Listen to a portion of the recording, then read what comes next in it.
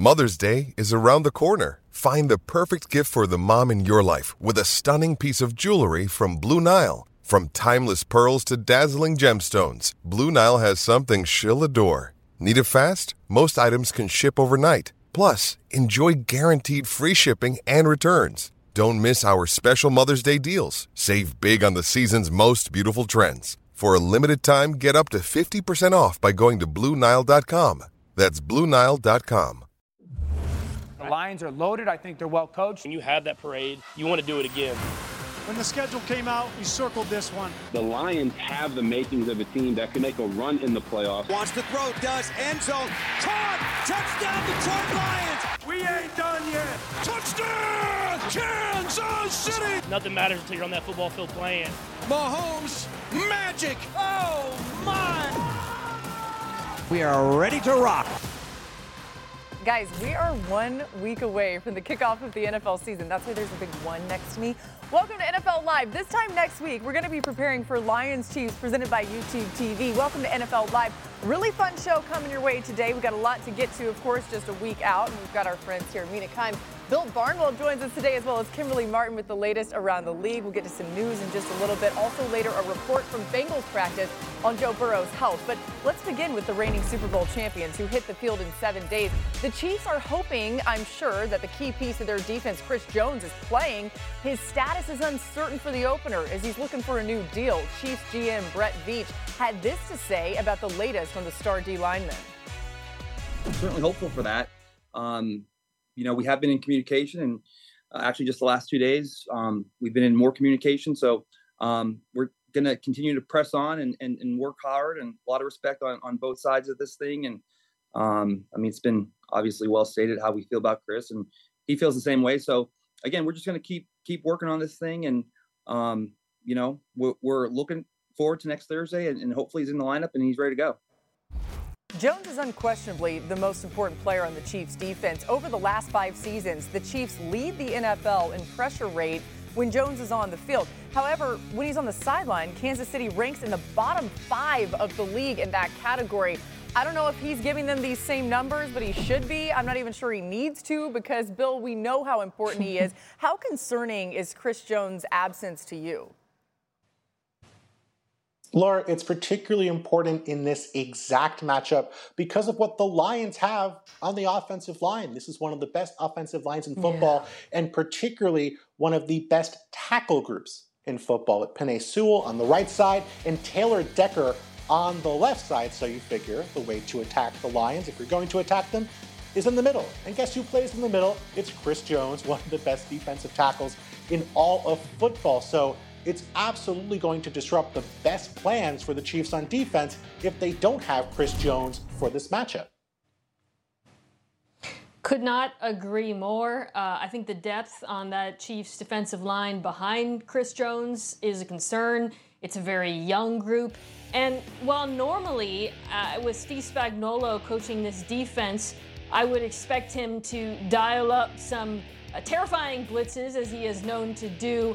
I don't think that's a good plan against this Detroit Lions team. This is an offense that with Jared Goff last year ranked 3rd in QBR versus the blitz, which is very different, by the way, from who Jared Goff was for most of his career. But for a litany of reasons, the offensive line, which Bill alluded to, the scheme, the players who are very good at picking up yards after the catch, they were an offense you did not want to blitz. So if I was Kansas City, that is not a plan I would go to. You really hope Chris Jones is on the field, though, because outside of him, that is not a 4-man rush that I would put near the top of the NFL by any measure.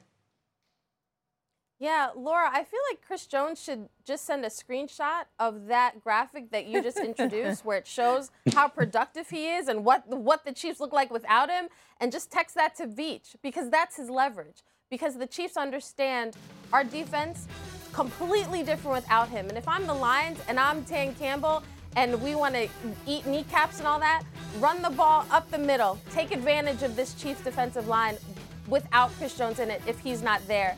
I think Chris Jones understands the leverage he has because this is a different team and a different outlook without him on the field. Okay, I have another number for Chris Jones here. So, Chris, if you're watching, here you go. Chris Jones had 15.5 sacks last season.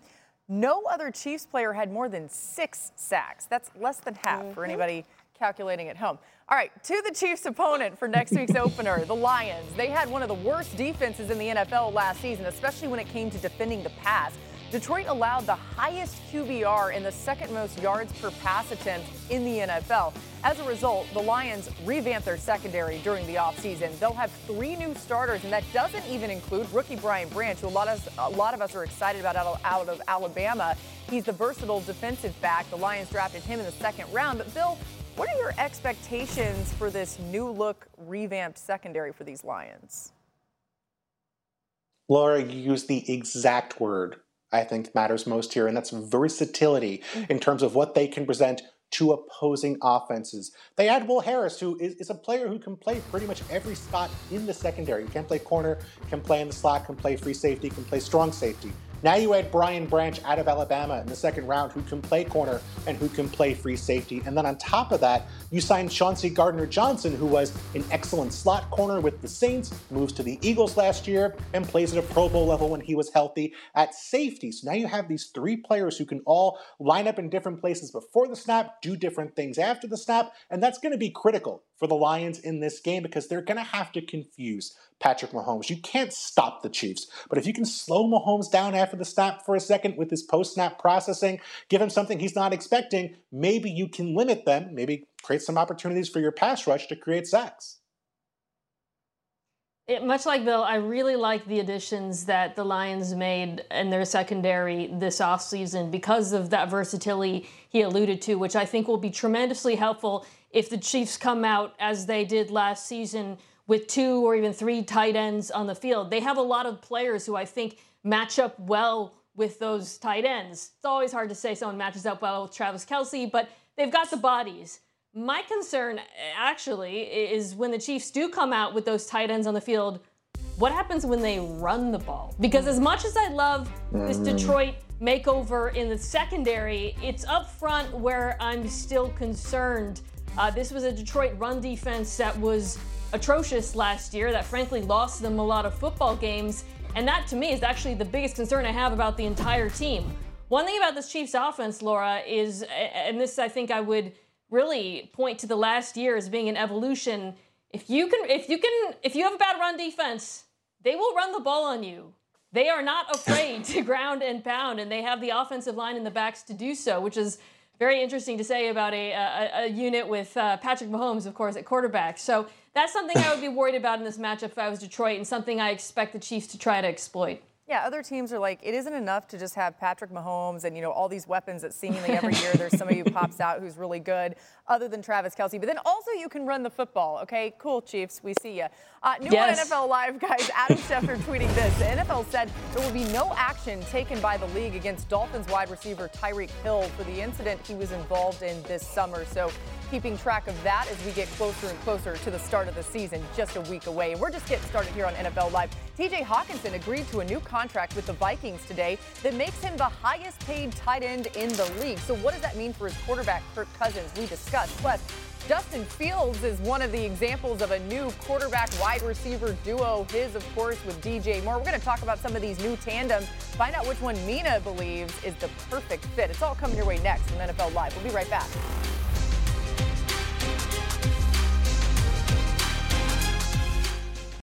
This podcast is proud to be supported by Jets Pizza, the #1 pick in Detroit-style pizza. Why? It's simple. Jets is better. With the thickest, crispiest, cheesiest Detroit-style pizza in the country, there's no competition.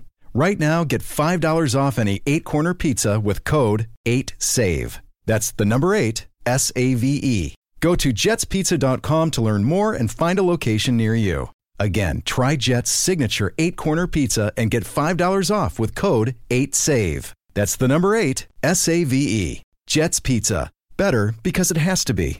Hi, it's Mike Greenberg letting you know ESPN Bet is ready to take you through all the biggest sports moments this spring. The official sportsbook of ESPN has exclusive offers and markets from Scott Van Pelt, Stephen A. Smith, and me, plus many more. From the playoff intensity to finally getting out to the ballpark, there's no better time for sports fans. Sign up today. New users get a bet reset up to $1,000 in bonus bets if your first bet doesn't win. Download ESPN Bet today. What a play. Must be 21 plus and present in select states. Gambling problem? Call 1-800-GAMBLER. Terms and conditions apply. See app for details.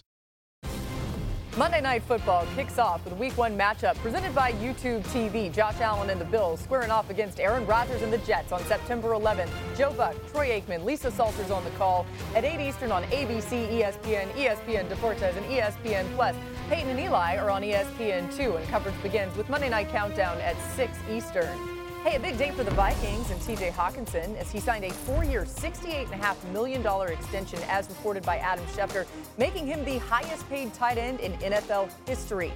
Good for Hawk. Now interesting to see how the tight end market is affected here, likely reset. How about this from Schefter? He said after he's the highest paid tight end of the league, he said, magically, his ear infection and back pain, they limited him in practice time this summer. They're feeling a lot better today. That's obviously very much tongue-in-cheek, but listen, if I had an ear infection and I made millions, I'd probably be feeling better too. Mina, how much of a key to this offense is Hawkinson? I thought last season, after the trade, TJ had a pretty big impact on this Vikings passing attack in a couple of ways. One, Kirk Cousins was attacking downfield far more, and some of that just had to do with TJ's presence on the field, diverting some attention away from Justin Jefferson, but it was meaningful. The other thing was, while the Vikings offense was primarily an 11 personnel offense, meaning 3 wide receivers, when they did use 12 personnel, 2 tight ends, they went from 31st in EPA per play per pass before the trade to 7th afterwards. I actually think, Laura, that number, both the usage and the efficiency, could go up even farther this year, because last season, whenever the Vikings had 2 tight ends on the field, teams did not respect the threat of the run. Even though they ran the ball a fair amount, they only faced base defense, meaning 3 linebackers on the field, 15% of the time. The average in the NFL is 54%. Now, this year, they bring in Josh Oliver, who's a good blocking tight end from Baltimore. And I think with that combination, with the versatility you have, that grouping with 2 tight ends is going to be far less predictable, far more multiple, and I think it's going to be extremely productive for Minnesota, and obviously TJ will benefit from that as a result because he'll finally get some mismatches.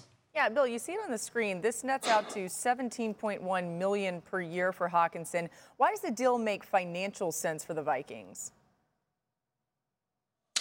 We're seeing the Vikings do a thing that a number of NFL teams are doing who are more quantitatively inclined, and that's spending on tight ends as opposed to spending that money on a second wide receiver because of how little the tight end market has grown while the wide receiver market has been skyrocketing over that same time frame.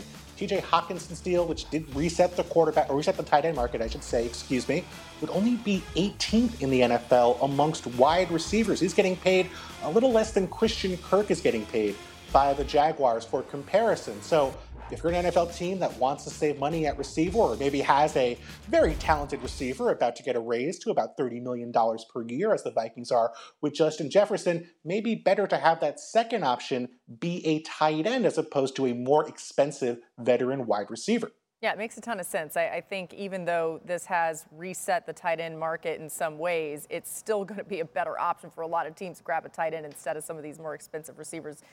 Bill, what does this mean, though, for Kirk Cousins? We're seeing the Vikings build a future with some very expensive pieces on offense. They have Justin Jefferson about to get an enormous raise. Hawkinson just got a big deal. Brian O'Neill, their right tackle, got a big deal. Christian Darrisaw, their left tackle, could be next. And so when you're spending that much money on offense, it raises some questions about whether you're going to also spend money on your starting quarterback.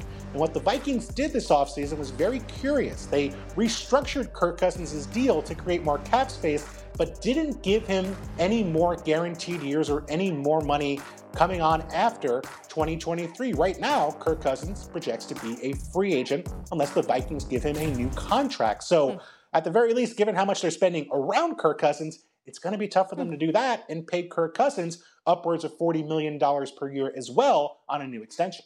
Yeah, really fast. The Mina Kimes show featuring Lenny, the all-hipster team that's in your most recent pod, which is fascinating.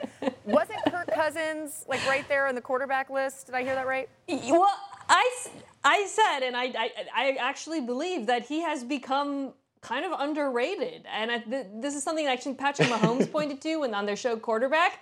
But I really believe last year in the second half of the season, Kirk Cousins was playing really good football. And to Bill's point, the Vikings have put him in a position to succeed this year. I mean, if you're listening to us, we sound optimistic about this offense, which of course puts the team in an interesting position, to your point about paying him, because he might actually pay better and be too expensive for them as a result. Man, that'd be interesting. All right, time for some on trend, guys. We're going to present a stat from the preseason. Bill and Mina are going to tell us if the trend will continue into the regular season or not. So we start with the Jets, whose defensive front wreaked havoc during the preseason. I know it's preseason football, but the Jets defense sacked opposing quarterbacks at the second highest rate in the NFL, and that's despite the fact that they blitz at the third lowest rate in the league. Bill, do you expect this to carry over into the regular season? I do. I expect it to carry over, and it's going to need to carry over for the New York Jets. We saw players who were not their superstars up front making big plays. Guys like Bryce Huff and Jermaine Johnson, their first-round pick from a year ago. But it wasn't Carl Lawson. It wasn't Quinnen Williams. If those guys play and they play well, great. But it's good to have that depth because they were a very healthy team last season. Jets were the healthiest defense in all of football a year ago. Now, we can't count on that to recur year after year, but we can count on them having the sort of depth at pass rusher they're going to need to pull out games in a very tough AFC East. Next up is Pittsburgh, where second-year running back Jaylen Warren was a force this preseason. We know Mina's high on the Steelers. Warren only had 6 carries, but he made the most of them, running for 89 yards, 2 touchdowns. He led all running backs in expected points added per carry, and it wasn't close. Mina, do you expect Warren to replicate this success during the regular season? I'm laughing. It's not going to be that high, obviously. It's coming off of 6 carries, but I chose him being the best running back in the preseason because I wanted to highlight how much I like Jaylen Warren as a player. The fact that I think he flashed last year potential to get, or I think, sort of production that deserves more carries alongside Najee Harris. And another reason why I think that will continue is I really like the investment the Steelers have made in their offensive line. They add Isaac Seumalo, the guard, out of Philadelphia to continue shoring up the interior. And I think with the passing game improving as well, there'll be more space for these backs. Really hope Jaylen Warren gets the football. Yeah, Kenny Pickett, MVP of the preseason so far in a lot of ways. To some sad news, we've learned today that Gil Brandt, the Dallas Cowboys Hall of Fame scout who revolutionized the collection of information on NFL prospects, has died at the age of 91. Jameer Howerton, host of the Pro Football Hall of Fame's Mission podcast, brings us more on Brandt's career. Gil Brandt was highly regarded as one of the best player personnel administrators during his 29-year career with the Dallas Cowboys. As the vice president of player personnel, he helped the Cowboys grow into one of the most powerful and popular sports franchises in America. His scouting, helped us tremendously in the early years as we developed as a football team. It was Gil Brandt's eye for talent and the scouting system he put in place that helped transform the Cowboys from an expansion team to America's team. The Cowboys put together 20 consecutive winning seasons, appeared in 5 Super Bowls, including victories in Super Bowl 6 and 12 during his tenure. Gil oversaw the drafting of 11 Cowboys who are now enshrined in the Pro Football Hall of Fame. Some honorable mentions: Troy Aikman, Rayfield Wright, Bob Hayes, and Roger Staubach. Brandt was the first one to use computers for scouting and talent evaluations, the first one to use psychological tests to evaluate the makeup of players under pressure. It was the way he and the Cowboys graded college players that led to building the NFL Scouting Combine to streamline the evaluation process. He will be remembered for pioneering many of the scouting techniques used by NFL clubs today. My life has been an incredible journey, all inspired by football. I've been fortunate enough to see this growth of this game the past 60 years. Jerry Jones said today Gil was as good a storyteller as it gets, with a memory as sharp as a tack. His dedication to and passion for this game left a lasting impact on generations. With everyone fighting for attention, how can your business stand out and connect with customers? Easy. Get Constant Contact. Constant Contact's award-winning marketing platform has helped millions of small businesses stand out, stay top of mind, and see big results fast. Constant Contact makes it easy to promote your business with powerful tools like email and SMS marketing, social media posting, and even events management. With Constant Contact, you'll reach new audiences, grow your customer list, and communicate more effectively to sell more, raise more, and fast-track growth. Don't know much about marketing? No sweat. Constant Contact's writing assistance tools and automation features help you say the right thing at the right time, every time. Plus, you can send with confidence, knowing your emails are actually reaching your customers thanks to Constant Contact's best-in-class 97% deliverability rate. Tackle any challenge with Constant Contact's expert live customer support. Plus, everything's backed by their 30-day money-back guarantee. So get going and start growing your business today with a free trial at ConstantContact.com. Just go to ConstantContact.com right now. Constant Contact, helping the small stand tall. ConstantContact.com. 10 seconds on the clock. How many things can you name that are always growing? Your relationships, your skills, your customer base. How about businesses on Shopify? Shopify is the global commerce platform that helps you sell at every stage of your business. From the launch your online shop stage, to the first real-life store stage, all the way to the did we just hit a million orders stage, Shopify's there to help you grow. Sign up for a $1 per month trial period at shopify.com/network, all lowercase. Go to shopify.com/network now to grow your business, no matter what stage you're in. Shopify.com/network. ESPN Fantasy Football is the #1 fantasy game with the season right around the corner, just a week away. Get your league started now at ESPN.com/fantasyfootball. So if you're putting together your fantasy team, maybe you already have, you're all ears to who's going to put up some big numbers this season. There are some dynamic new quarterback-wide receiver connections of note. Let's start with Justin Fields and DJ Moore. For Fields, I'm so excited to finally see him with an electric receiver. Interested to see what he looks like in this offense, especially with Moore. And Fields is going to look to continue a recent trend of young quarterbacks improving significantly after their team added a #1 wide receiver, which the Bears did with DJ Moore. Last season, Tua Tagovailoa and Jalen Hurts jumped into the top 5 of the NFL in QBR. After the Dolphins added Tyreek Hill, the Eagles acquired A.J. Brown. Following the Bills' acquisition of Stephon Diggs back in 2020, Josh Allen posted the third best QBR in the NFL after ranking 24th in the previous season. It makes sense. Give him a big weapon. It's going to work out. All right. So, Bill, we start with you. What are your expectations for this Fields and Moore duo?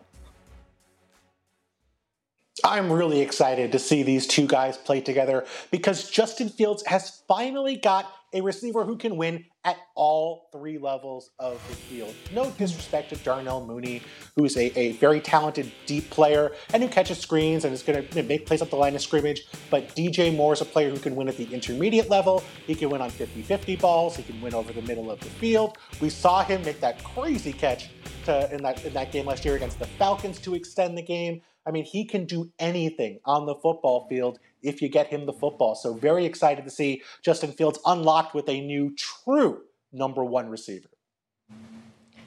Yeah, it's that versatility that makes me so excited about DJ Moore in this offense, particularly because Justin Fields last year, sometimes it was hard to divorce his passing numbers from his lackluster receiving group.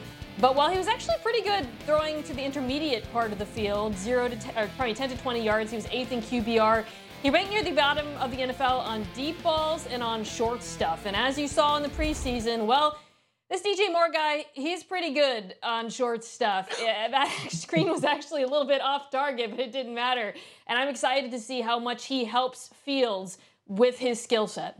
Yeah, 90 of DJ Moore's 102 receiving yards in the preseason came after the catch. That gets you excited thinking about what this offense will look like. Let's go to the Ravens and Lamar Jackson's connection with OBJ. This may be even bigger than their connection on the field because we all felt like the second that OBJ got signed there, that felt like Lamar was staying. Either way, under new offensive coordinator Todd Monken, we get to see these two cook alongside Zay Flowers, Rashad Bateman. So, Bill, we start with you once again.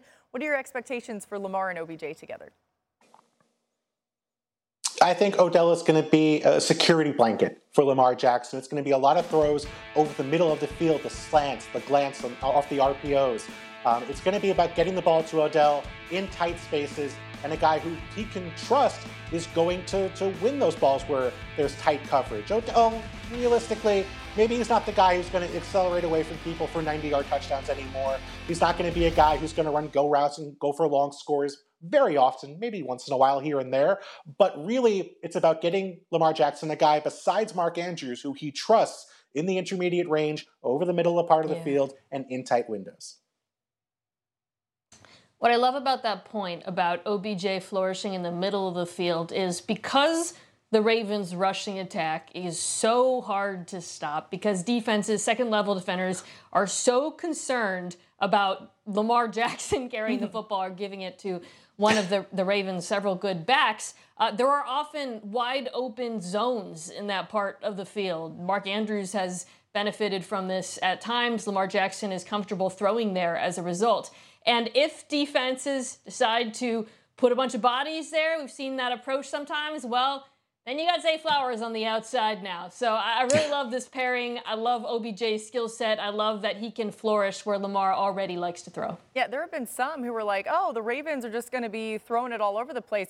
Having spent a ton of time watching Todd Monken in college, he's still going to want to run the football as their offensive coordinator. Oh, yeah. So once again, as the Ravens have been known for, I think the run game will be strong. Let's go to Vegas, the Jimmy G, Davante Adams connection. Jimmy G so familiar with Josh McDaniels' offense from his time with the Patriots, and Davante Adams still one of the best wideouts in the game. So Mina, what does this look like for the Raiders? I like this pairing a little bit less than the ones we just spoke about. I mean, I'll say this. It's Davante Adams. He's going to be amazing no matter what. He's one of, if not the best wide receiver in the NFL. But last year, Adams flourished on deep balls. He ranked first in the NFL, touchdowns on 20 air-yard-plus passes, second in total yards. Jimmy G, while has some qualities that I think make a lot of sense to this offense, he does not like to throw the ball deep. So while I do think he'll target Adams, I also suspect we will see Adams on the sideline running downfield, wide open, not getting the football. Oh. Yeah, I can see that happening, Mina. That's you can paint that on the Etch-a-Sketch already if you want to before it even happens.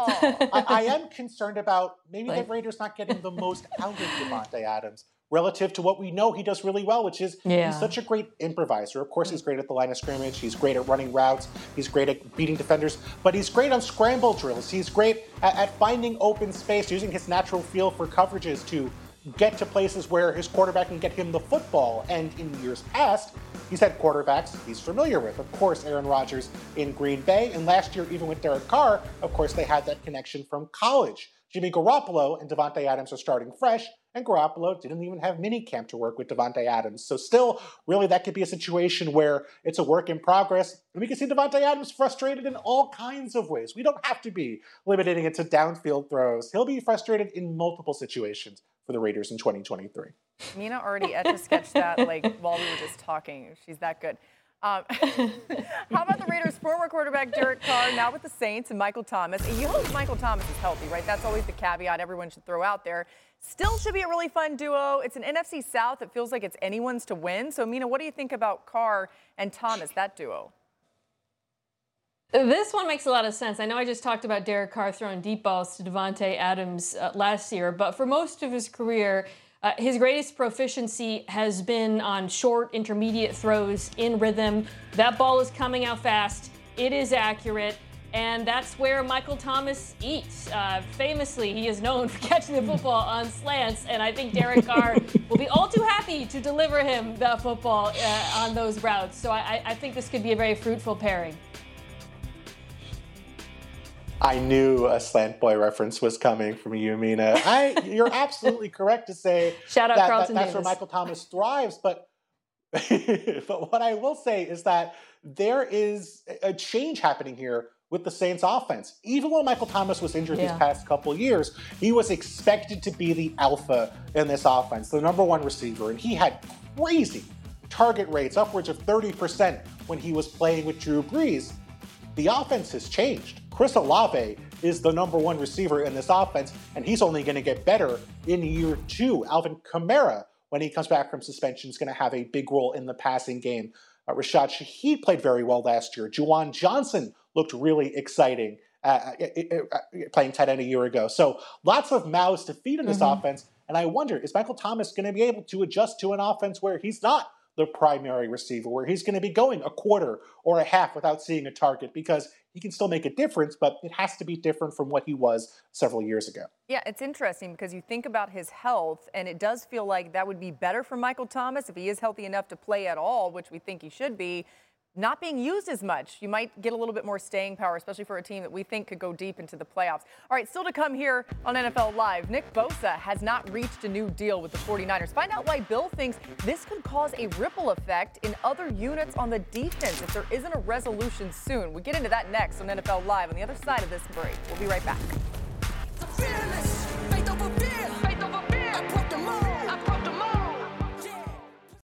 This podcast is proud to be supported by Jets Pizza, the #1 pick in Detroit-style pizza. Why? It's simple. Jets is better. With the thickest, crispiest, cheesiest Detroit-style pizza in the country, there's no competition. Right now, get $5 off any 8-corner pizza with code 8SAVE. That's the number 8, SAVE. Go to jetspizza.com to learn more and find a location near you. Again, try Jet's signature 8-corner pizza and get $5 off with code 8SAVE. That's the number 8, SAVE. Jet's Pizza. Better because it has to be.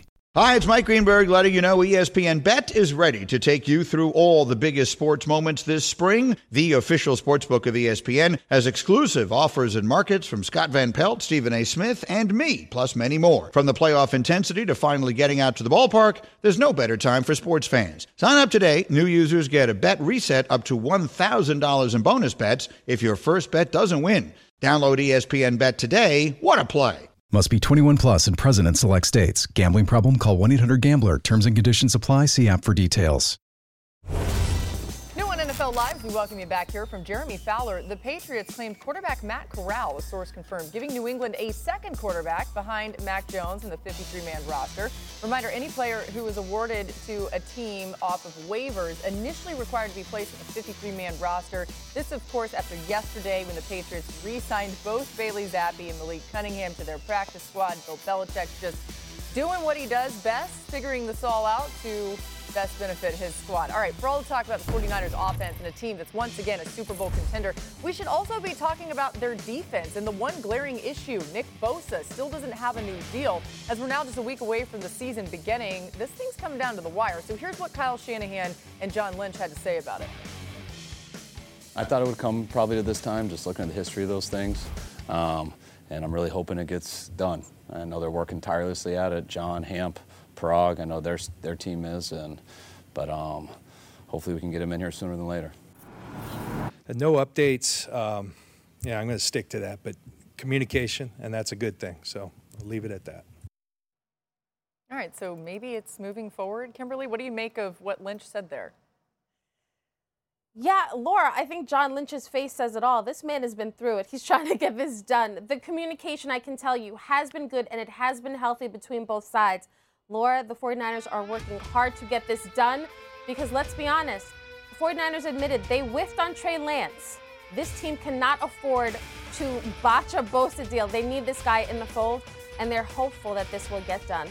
Yeah, the 49ers had the top-ranked defense in the NFL last season. However, that was under former defensive coordinator DeMeco Ryans, who was replaced by Steve Wilks. They continued to add to their defensive line by signing former Eagles defensive tackle Javon Hargrave, who had 11 sacks last season, fourth most among defensive tackles. But, Bill, how could Bosa's absence impact this defense? Because I don't want it to get lost in the shuffle how important he also is to the play of that unit.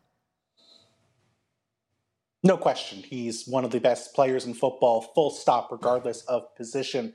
But the Niners at least have a short-term plan to deal with possibly missing Nick Bosa. They added Javon Hargrave this offseason, and Hargrave was one of the best interior pass rushers in all of football. And I think the Niners added him with the hopes that they could even unlock him further by giving him more leeway to rush the quarterback. He's going to go from playing gap and a half in Philadelphia to being more of a one-gap rusher here in San Francisco. A scary sight for opposing quarterbacks. And then on top of that, we know Chris Kasurik, the Niners defensive line coach, has an incredible track record of unlocking players who struggled elsewhere into being impactful players on the pass rush for the 49ers. It could be Clelin Ferrell, the former top 5 pick from the Raiders. Kerry Hyder is back for the Niners. Guys without big names, but who could play meaningful roles if Bosa's not available in week 1. You know, at the top of the show, we talked about the Chiefs' defensive line and how in week 1, if they didn't have Chris Jones, they wouldn't be able to exploit the Lions' offensive line, which is still very good on the interior, but the tackles are where they're strong. I think when we talk about week 1 with San Francisco and Pittsburgh, the opposite is true, where I think Steelers have really bolstered the interior of their offensive line. And with Nick Bosa, the Niners would have been able to capitalize on rushing from the edge. Without him, that becomes less of a matchup advantage, even if, as Bill correctly said, they do still have a lot of manpower because you've got Javon Hargrave on the inside. The thing about Steve Wilks, coming in as defensive coordinator, expectation is they're going to run a pretty similar defense. He does have a history of blitzing more, however, and one would think without Nick Bosa, they might be a little bit more aggressive rushing the passer. My concern there against Pittsburgh is the Steelers', I believe, biggest advantage in this game is their wide receivers, Deontay Johnson, George Pickens in particular, against the San Francisco 49ers quarterback. So it's a little bit risky to blitz them because, well, if Kenny Pickett throws the ball up to Deontay Johnson or George Pickens, pretty good chance that it's going to be a completion. Yeah, those guys have, we were talking about Pickett being the MVP of the preseason quarterback-wise. A lot of it has to do with those weapons. And, of course, that game coming up in just a few days, September 10th, the 49ers take on the Steelers. Steve Wilks, by the way, one of 12 new defensive coordinators in the NFL this season. That doesn't include the Bills, who left that spot vacant and will turn to defensive play-calling duties over to Sean McDermott following Leslie Frazier's departure. So time for some quick reads. Give me the new defensive coordinator that'll have a big impact with their new team. Bill, you go first. I'm going to go with Ejiro Evero in Carolina with the Panthers. And this is fueled in part by his success last year with the Denver Broncos, where he was excellent. That defense was 3rd in the NFL in EPA per play allowed before December when they were hit with a ton of injuries. And I think the team sort of gave up, realizing everyone was going to be moving on after this season. But young players really thrive there. I'm excited about what J.C. Horn, Brian Burns, and the rest of the young players in Carolina can do with this new defensive coordinator. From a rising star to a guy who's been around this league for a while and had a lot of success, Jim Schwartz joining the Cleveland Browns as their defensive coordinator after stints with Tennessee and helping Philadelphia. I really love this pairing. I think that the Browns defense has a lot of talent but hasn't really lived up to that talent over the last couple of years. I think we're going to see some tweaks, some more attacking front, which he is known for, that wide 9 scheme, a bit more man coverage on the back end, which I think these DBs are well equipped to play. Yeah, from a guy who's been around to a guy who I don't think was actually on that list, it is Sean McDermott, the head coach of the Buffalo Bills. Listen, the Bills' defense has been very good. They were very good last season, except they faltered down the stretch, and I witnessed that firsthand when they played the Cincinnati Bengals in the playoffs. McDermott doesn't need to overhaul this scheme that Leslie Frazier had under, when he was play calling, but McDermott will tweak it. And internally, there were thoughts that, Leslie Frazier wasn't as aggressive as he needed to be. Well, now it all falls on Sean McDermott as head coach and defensive coordinator. It's going to be interesting to see how all of that plays out. And again, Leslie Frazier temporarily stepping away from the team. Up next, Joe Burrow back at practice. You guys, after injuring his calf earlier this offseason, you see him out there. We've got a live report from Bengals practice coming up. Find out why Mina thinks a less mobile Burrow takes away one of his biggest strengths. We'll get into that next.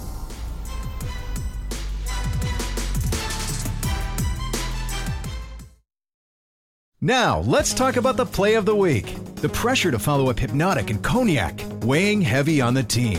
Hypnotic was in the cup, blue, and ready for the play. And boom! Añejo Tequila came in with a smooth assist to Hypnotic's tropical fruit finish. Shaken, strained, poured. It was green and good! The playmaking splash shifted the tempo. Another great cocktail from the Hypnotic team. Every season is Hypnotic and Tequila season. Hypnotic Liqueur, Bardstown, Kentucky, 17% alcohol by volume. Hypnotic reminds you to think wisely, drink wisely. We all know breakfast is an important part of your day, but sometimes when you're traveling for business, you end up staying at a hotel that doesn't offer any. You know what happens? You grab a cup of coffee and skip the meal entirely. We've all been there. But if you book a room at La Quinta by Wyndham, you can enjoy their free Bright Side breakfast featuring delicious baked goods, fruit, eggs, yogurt, and waffles. And really, who doesn't want to start their day with a fresh, hot waffle? Tonight, La Quinta, tomorrow you shine. Book direct at LQ.com. It is back. Action on the field. A season ready to erupt. And have a few hell yeah. This is what college football is supposed to be.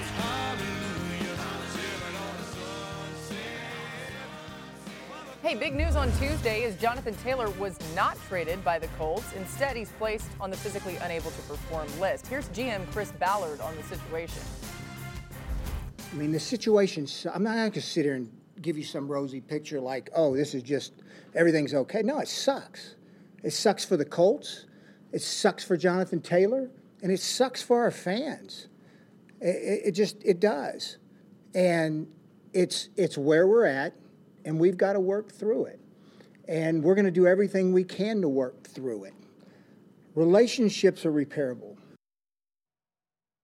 All right, Kimberly, we'll see if Jonathan Taylor agrees with that. Where do the Colts and Taylor go from here? Laura, I wish I had a crystal ball to tell you that, because the one thing Jonathan Taylor wants is to get paid or to get traded, and those are two things that, as of right now, the Colts don't seem as though they want to do. He's on the physically unable to perform list for the first 4 weeks of the season. No one knows if he's actually going to be on the field. They've got time to mend those fences, but I don't know, Laura, if relationships can be salvaged, as Chris Ballard thinks. Yeah, either way, he's got to miss those first 4 games. All right, after a controversial summer in Buffalo where Stephon Diggs missed minicamp and returned the next day, Diggs was named a team captain. Here's his reaction.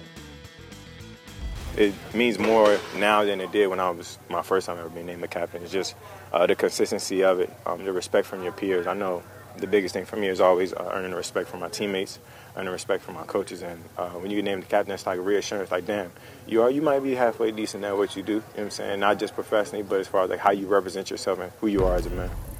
Kimberly, he's a little more than halfway decent, right? What do you think of Diggs' comments? Just a little bit halfway, a little bit more than halfway decent. I love it. Everything's great in Buffalo now. One of the things Stephon Diggs did mention was, there was a lot of chatter this offseason. We block out the outside noise. A lot of that outside noise was brought in because of his antics after during the playoff game, and also him not showing up. So if that's put to bed, Josh Allen and him are good. The Bills have Super Bowls in their sights. Then great. Now they just have to put it on the field and get to work. Yeah, Monday Night Football is their debut September 11th against the Jets right here on ESPN. This should make Cincinnati fans smile, okay? Also those of us, me, who think the Bengals will be in the Super Bowl this season. Joe Burrow back at practice, coming off that calf strain, and Zach Taylor said the other day the quarterback has, quote, a very healthy body. Here's what he said today. I thought he looked good. It was good to get him out there. It certainly energizes the team when you get a chance to get your starting quarterback back out there. So I thought he looked good. I don't think there's a defined checklist that we need to see. Again, it was just good to get him out there with the team and calling plays in the huddle and all that good stuff at practice. So I think that was encouraging for everybody. We've had a timeline that we've operated by for a while now, and this is just part of that timeline. Every quarterback's a little bit different, how the ball comes out of the hands and the timing, and it didn't look like he'd missed many practices. Yeah, it didn't. From what we can see, he's not doing a whole lot. But Ben Baby joining us from Bengals practice. Ben, what's the locker room saying about Burrow's comeback? Just like you heard Zach Taylor say, the players say that it's almost like Burrow never missed any time, even though he's been out for most of the last 6 weeks. Now, Burrow was unofficially limited in his second straight practice back. We spoke to Bengals offensive coordinator Brian Callahan just a few minutes ago, and he had 3 important points. He said that Burrow still is in shape, his arm is in shape, and the timing looks good. None of those 3 things have been affected. And like Zach Taylor said earlier, when I asked him about the timing of Burrow coming back, he said that they had a plan in place, that Bengals were able to get 2 practices in before they go on this extended break, before they get ready for week 1. Now, speaking to Callahan about the plan for Burrow moving forward, the next steps are to get him in those intense team periods, which is something that Burrow has not done yet. The Bengals are being cautious about who is around him, having players react to him. They don't want to have him something drastic occur as he's kind of taking steady steps back from that calf injury. And speaking to the mobility for Burrow, I asked Zach Taylor about that, and he said that the training staff and the strength staff led by Joey Boze, Matt Summers, and Nick Cosgray have kept that mobility in mind and what he's able to do as they work him in and get him ready for that season opener on week 1. Yeah, it's really interesting, Ben. Thanks so much for joining us here. Because, Mina, I think that's kind of what we're all looking at. How well can he actually move? And how concerning along those lines is the calf injury for you? The mobility is going to be the thing that I'm watching for over the first few weeks of the season, because Joe Burrow, even if he's immobile in the pocket with that ball coming out quick, he's fantastic at throwing in rhythm. He's had one of the quickest releases in football last season. But there's a difference between being efficient and making the spectacular plays that he does at times, and many of those come, as you see here, when he is on the move. In fact, on plays where he was what the NFL classifies on the move, which is 8 miles per hour or more, he had the best QBR in football last year. He had the highest completion percentage over expectation in football last year. That's a metric from Next Gen Stats that basically looks at the difficulty of the throw. So a lot of those wow plays came when he was breaking contain, as he so often does. And something I'm nervous about and something I'll be watching for carefully is to see what does it look like when he is forced to do that. Yeah, something I'm always nervous about is whether or not he's protected by the offensive line. Bill, the Bengals adjusted their O-line again, moving Jonah Williams to right tackle with the addition of Orlando Brown, who's obviously a great offensive lineman in his own right. But how confident are you in their ability to protect Burrow, especially knowing he may not be 100%? I'm a little nervous, especially in this first game of the season where, as you mentioned, Orlando Brown is taking his first snaps for the Bengals at left tackle. Jonah Williams is now moving to the right side. He struggled a bit at left tackle last season, still a good player, but moving from the left side to the right side is tough, and there's going to be an adjustment period for the Bengals as they deal with that. So you have Joe Burrow, maybe he's a little less mobile. You'd love to see him playing the Cardinals or somebody in week 1. Instead, they're playing the Browns, who have a devastating pass rush on paper with Myles Garrett. I don't need any introduction there. Za'Darius Smith is over here. Dalvin Tomlinson is joined on the interior. And Jim Schwartz, who Mina talked about in the last segment, is so good at using fronts and using shifts to get his defensive linemen one-on-one matchups against the worst pass blockers on the other team. So if one of those tackles struggles early on, if the interior of the line struggles, don't be surprised to see Myles Garrett lining up against those guys over and over again against a limited Joe Burrow. I think we're all like making the same face. It's like, this is not good. Hopefully it's totally fine. You know what's sticking out to me, guys, as we're talking about the season being a week away? How great the NFL is at making these matchups so fascinating. There are some excellent games week 1, and we're getting so close. We'll see you tomorrow on NFL Live. Thanks for being here.